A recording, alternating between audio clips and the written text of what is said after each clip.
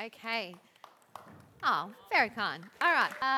While Neil is doing some stuff for me, I need someone to just, one, divert your attention so you can look at this. But two, this is where we're starting from today. So no prior warning, but Sarah and Ben, I've picked you to be my volunteers today, so come on down. I know, right? So here's what I'm going to ask. I'm going to ask you to make a bag of mixed lollies. I reckon go 8 lollies in each bag. Wear some gloves because we're COVID friendly. And I want you to give a bag of lollies to everyone in the front row. Should have booked the front row, people. Should have booked the front row. All right. So I love lollies. Look, I won't deny, if you put chocolate on my desk, I'll eat that too. But lollies are my favourite thing. So open up, go for it. Open them up. About 8 lollies in each bag, and then you can twisty tie them. And what? Yes. Oh, wow, it's very confusing. There's 2 Sarahs on stage. Whoa. All right. So 8 lollies in each, and we're going to make a bag of mixed lollies for each person that's in the front row. And I'll hand them out. Once you've done one, give it to me and I'll hand it out.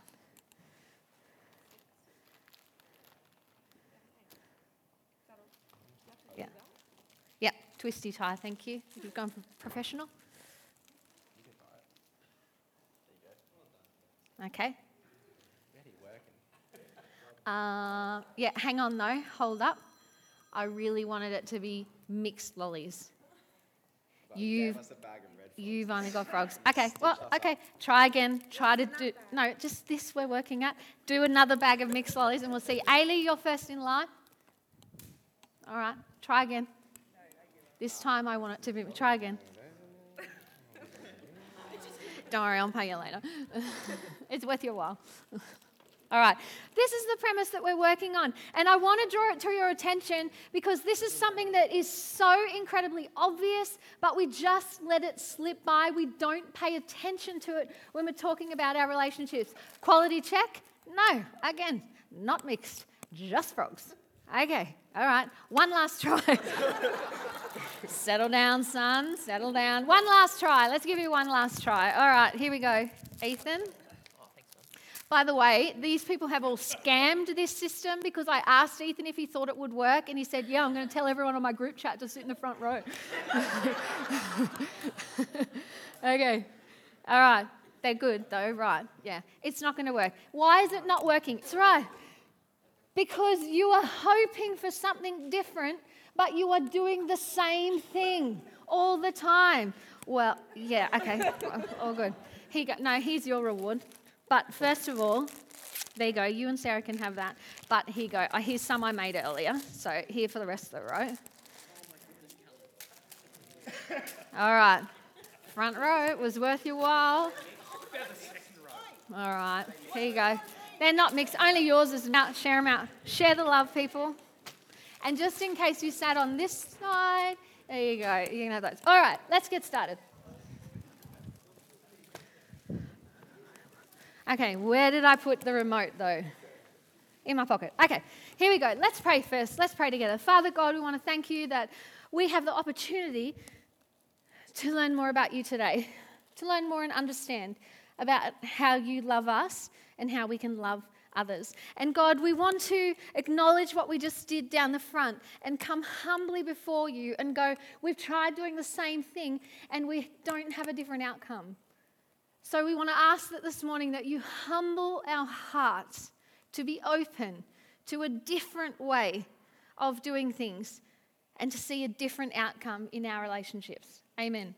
So when I heard that I was going to be doing part of this series and that this series was on love, dates and heartbreaks, it shows how old I am. I'm unashamedly in my 40s. I think I'm 43.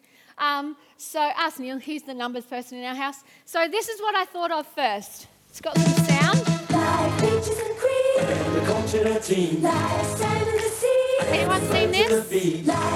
You're probably slightly older than the rest. And boys down here, you wait till Greg Evans comes out. Now welcome the star of our show, Greg Evans. Yeah, you watch this grace. All right. And then Thank I you. went Thanks from very much. Greg Hi, everybody in the Evans audience and to to you. this is what I thought of next. Did any of you do this in school? And I'm not going to lie, last night, this was the first time I'd ever done it with Neil's name. It was like many other names before that, but this is the first time. But look, congratulations to us, it worked out. 95%. That's amazing. And literally, this was the peak of my mathematical. And then I thought, well, hang on, that was all when I was really little. What about when I was a little bit older? Magic than life on the farm. But for some, there's one thing missing. Turn it up. Can it come louder?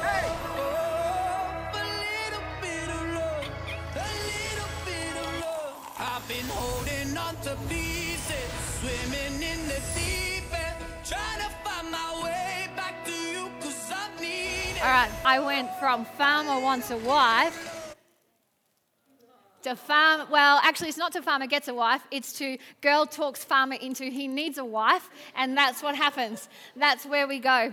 So it's not. I know Neil with hair, brown hair, but.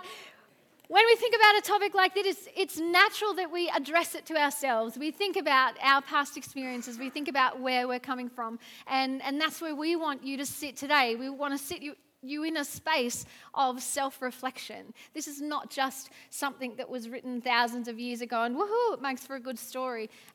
There's something that can be applied. So on our first week, we're in week 3 of the series. On our first week, Sean talked to us about 2 myths.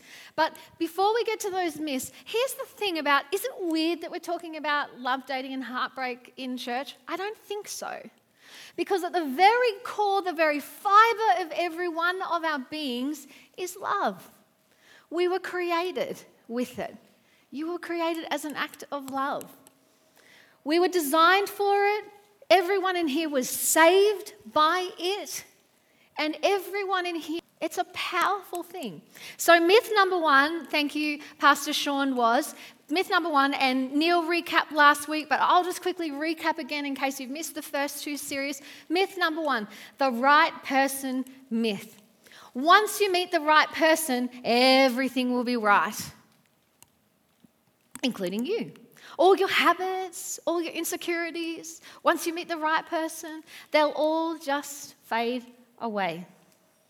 But the thing is, we fantasize growing up about Mr. Right or Mrs. Right. We fantasize about our relationships, but rarely do we fantasize about becoming the right person for a relationship. And the thing is, if we don't spend time on who we are becoming, who you are determines often who you will meet. And then that also determines how your relationship will go. So the right person myth. And so we've asked this in our series already, and we're going to ask it a number of times today. Bit of reflection for you. Are you the person that the person you're looking for is looking for? If someone is looking for genuineness and you think, man, I'd love genuineness in a relationship, are you genuine in your relationships? Are you the person that the person you're looking for is looking for? And if you've married and you've already found the one, if you're married, are you the person you married was hoping for? And when you ask those questions, how much intentional time are you putting in to becoming that? And then we go to myth number 2, the promise myth. And this is the myth that a promise replaces the need for preparation. That once you get married, you get a vow, you get a ring, you get a party, and you get happily ever after, and then it goes to the end. But we all know that it's not the end. And so what I do says, I do makes you accountable, but I do does not make you capable. And I want you to think back to maybe your university classes, maybe some classes at school, and think about how does it make you feel when you have to be accountable, but you are not capable? It often makes you feel miserable. And so some preparation needs to take place. So we ask you again, are you the person that the person you're looking for is looking for? And if you're married, are you the person you married was hoping for? Have a think about it. And then Neil introduced this to us last week. I hope, otherwise I'm lying and I've lost integrity. No. My command is this: love each other as I have loved you. We're talking about following Jesus. And we said last week that following Jesus doesn't just make you better, it makes you better at life.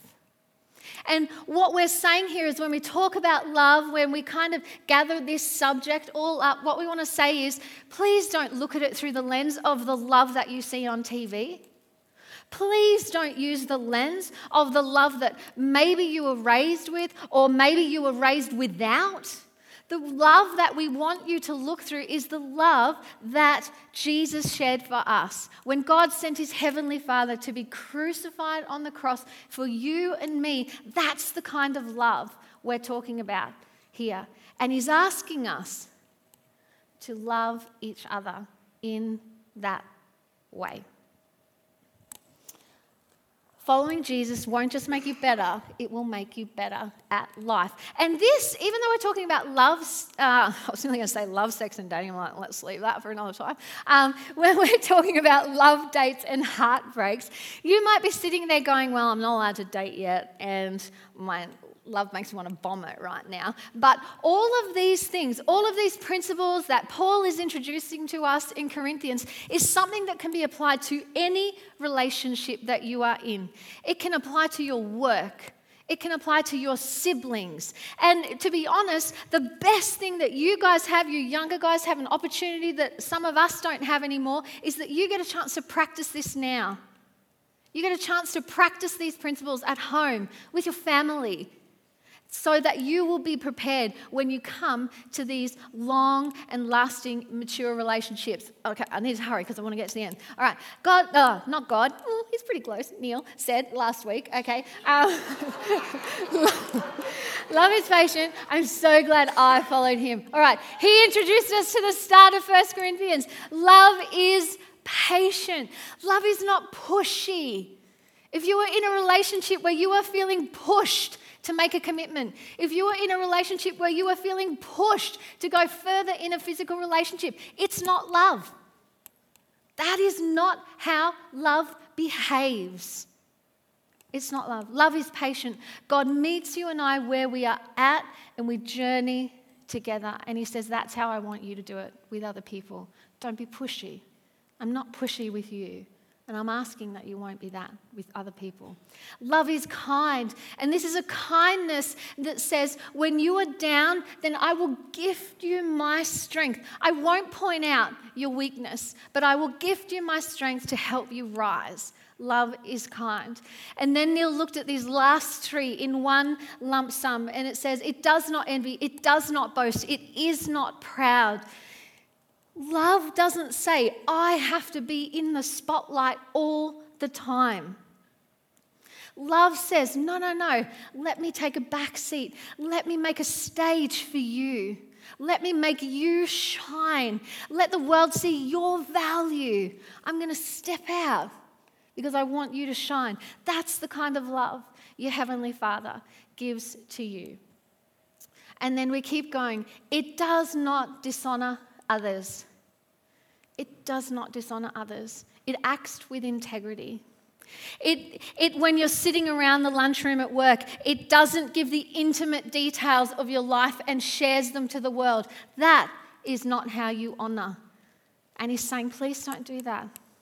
He doesn't, dishonoring is when you sit around a group of people and you rubbish your partner or you whinge about your partner. That's not the kind of love that God is asking. He's saying, I want this to be honorable. I want this love to have integrity. And lastly, love is not self-seeking. It's I'm not in it. It's not the like Paul Bennett situation where he's got like the BP and it was so good though. If you wanted hot chips, you could just tell him and we'd go and get them and the holiday home was amazing. But let's go with Holiday Shack.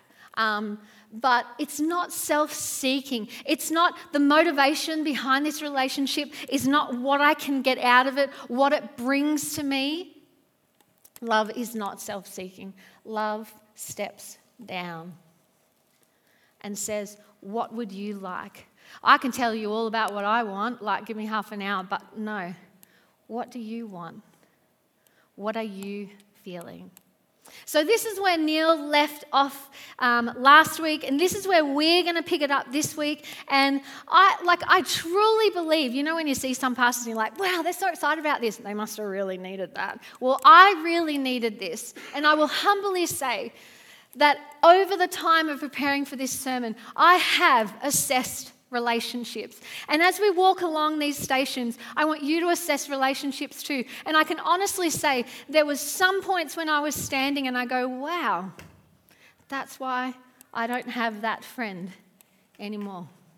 It's because of what happened here. So I want you to be able to, you know, just really search within your heart as we go through these things. So we're going to look at the mirror. And the first one we're going to start with, we're just continuing on in 1 Corinthians 13, where Neil left off last week. And it says, love is not easily angered. It doesn't say love that never gets angry, because like, hello, that just happens. But it's not easily angered. It's not quick to anger. You're not easily ticked off by other people. That's the kind of love we're talking about. And that's why where this has the mirror, because it's a time where when we talk about anger, like I'll just straight up say it, anger is a you problem. Anger is a you issue. And that's why when we talk about anger, we need to talk about it and be willing to have a good look about what is inside us. What is inside us? And you might say, well, you know what? He pushes my buttons. She pushes my buttons. Well, guess what? They're your buttons. They're your buttons. Have a look in the mirror. They're your buttons. And the thing is about easily angered, here's a funny thing, and like this is so true. Everybody's behavior makes perfect sense to them. Everybody's behavior makes perfect sense to them. What you bring to an argument, what you bring to a conflict makes perfect sense to you, and what they bring to the very same conflict makes perfect sense to them. So then you have this standoff and nothing moves. And that's where we have to sit back and have a look and say, the thing is, so often with conflict, it's all about story. Well, I heard this. I saw that. Someone told me this. And when we were in that situation, did you see when you walked in the room? This, I. It's often all about story. But it makes sense to them, and it makes sense to them. But this kind of love that's not easily angered, slow down. Because if their story is not making sense to me, it means I've missed a part of that story. There's some detail missing that I don't understand. And if I'm easy to anger, and if I jump in without assessment and time to work out what that is, then this is just going to keep going round and round and round. So this kind of love that is not easily angered says, let me wait. Bite your tongue. Let me wait. There's something about this that I just can't understand. So let me absorb what they're saying. Let me take the time to let it rest and settle and understand the situation and not be so quick to anger. So this is the first one. So easily angered. This is my favorite. It keeps no record of wrongs. Do you know relational record keepers? Don't put your hand up, don't make eye contact, don't look. Do you know relational record keepers? It goes like this. You can be in an argument or in a heat, and maybe someone says, well, I'm so sorry. I won't do it again. And they go, whoa, hold up, bro. In 2001, 2015, 2020, you said you weren't going to do it again either. And since then, in the year of 2020 and 2021, you have done it 15 times. Is this a 16th? That is what relational record keepers do. But the funny thing is, relational record keepers rarely have files on themselves. So rare that we have files on ourselves. And here's the seriousness and the danger of this kind of element being part of your love story, because it kills love. This kind of record keeping just seeks to divide and conquer. And here's a question, don't answer out loud, but I want to ask you as a serious, let's move forward from this space. Do you take delight in catching out your partner? Do you take delight in seeing your friends mess up? Do you take delight in seeing family members or your girlfriend or your boyfriend messing up? Because if you do, that is messed up. Like, that's real messed up. And it's not what God is asking us to do. He's saying, I don't want you to do that. Why? Because He doesn't do it to you.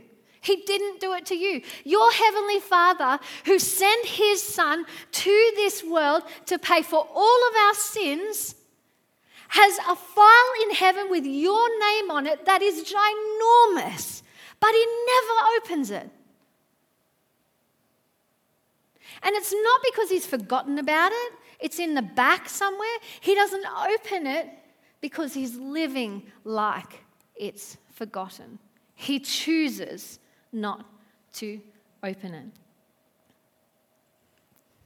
When you keep a record of wrongs,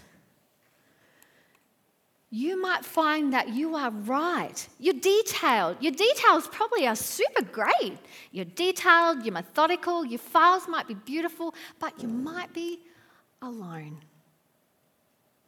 Because no one wants to be in a space where someone continually points out and brings up and goes over and rubs it in your face.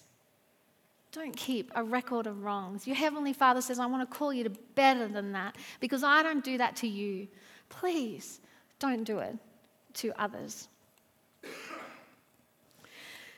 And the thing about, I guess the imagery I want you to see in this record keeping is when, think about your relationships. When anyone reaches for the handle of this to open this up, it's a power play. Recognize it. It's a power play. They're trying to elevate themselves in a situation, which is the very opposite of what Christ did for us. And in Philippians 2, Paul says He made Himself nothing by taking on the very nature of a servant. Love doesn't power up. And He's asking us not to do the same. And then we keep going, and it says, love does not delight in evil, but rejoices in the truth. It always protects. So all credit to Ethan. He came up, we were talking about protection, and we've got a little bit of slip, slop, slap happening here. Thank you, Ethan. This is what he's saying. Love takes no delight in evil, but rejoices in the truth, and it protects. It is honest. It has integrity. And here's the other thing about this. It's the understanding that I will try and protect what is dear to me. So when you think about your relationships, and some of you have been in relationships for a really long time, some of you, this is something that you're like, do I really need to know this? And some of you are sitting there going, oh, I know who I want to protect. So here we go. When it says it protects, here's the thing. Here's the question you need to ask yourself when we're thinking about this. Are you smuggling things into your relationships? Because if you're smuggling something in under the cover of darkness, then that's not protection. Are you smuggling in debt? Are you smuggling in habits? Are you smuggling in other relationships or the idea of other relationships? Because if you are, then that is not protection. That is not the kind of love that our Heavenly Father is just asking us to try and display and begging us to move towards that space. It protects. It always trusts. It always hopes. It always perseveres. When you have this kind of love, it's a love that says, I'm going to believe the best of you. I'm going to hope the best of you. And the reason why I have these Doritos here is because there's a giant one and there's a tiny one. And I want you to remember that this kind of love is generous in the gap. When there's something that doesn't seem right, this kind of love gives a generous covering over it. Doesn't quickly go to the worst, but thinks generously about where things are going. The benefit of the doubt is this generous kind of love that always trusts, always hopes, and always perseveres. So, we've done a whole heap of them now. And I guess as we're going to go to the next slide in a minute, but I want you to just, for you, take a moment. What have I seen? Where have I seen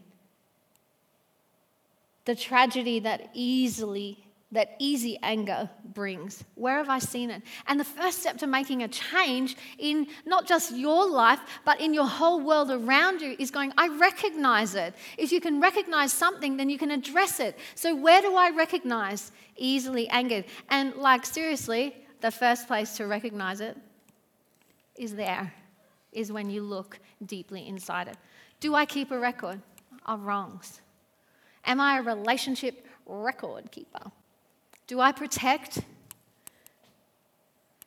And am I generous in my thing? Now, this all seems like, wow, that's so nice. I don't think anyone would disagree with anything, but that's not easy.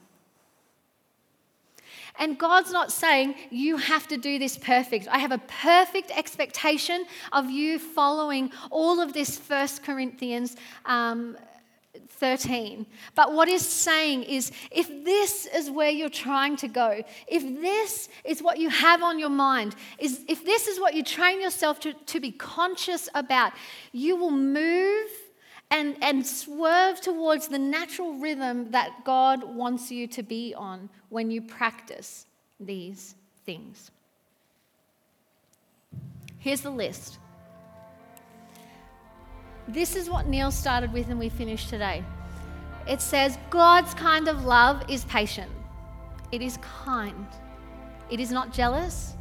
It is not arrogant. It honors. It's selfless. It is not easily angered. Not a scorekeeper. It's protecting. It's trusting. And it's hopeful. And these are hard. But even though they're hard, isn't it what you want? I want this. And the reason why, not just because I like being crazy dramatic, but the reason why this particular piece of music is playing, because this piece of music is entitled, Let Yesterday Be Yesterday. Let the past be the past. So we want to ask you today, as followers of Jesus, that when you look at those things, you go, okay, I'm willing to try. I'm willing to jump in. I'm willing to put my heart in it. I won't get it right. I don't have to do it perfectly, but I am going to try and fit into the rhythm that Christ is calling me to become. You feel the epicness of music like this. It's the same kind of epicness that God wants you to have in every single one of your relationships. He said, you talk about epic things. I created the meaning of epic. I created the universe. I created you and the person you're going to date. Let me show you how to do it. And your relationships don't just have to be meh. They can be epic when you say, I'm willing to address and I'm willing to love like you love. So I'm going to ask you to stand and we're going to pray together. We really hope, and we're moving on, we've finished the love part of this series, then we're going to move into some dating, then we're going to move into some heartbreaks. But we really want to plead with you today that to consider this, to consider going, let yesterday be yesterday, today I do love differently.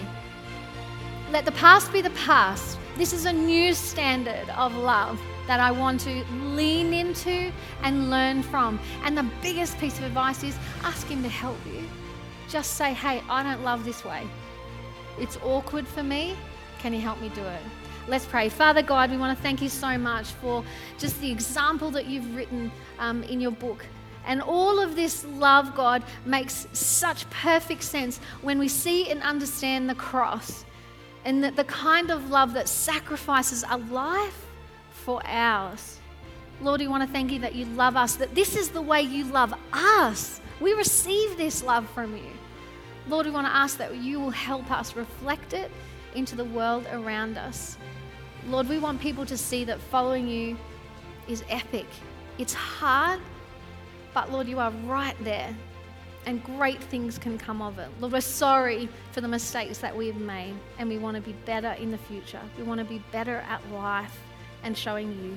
In your name, amen.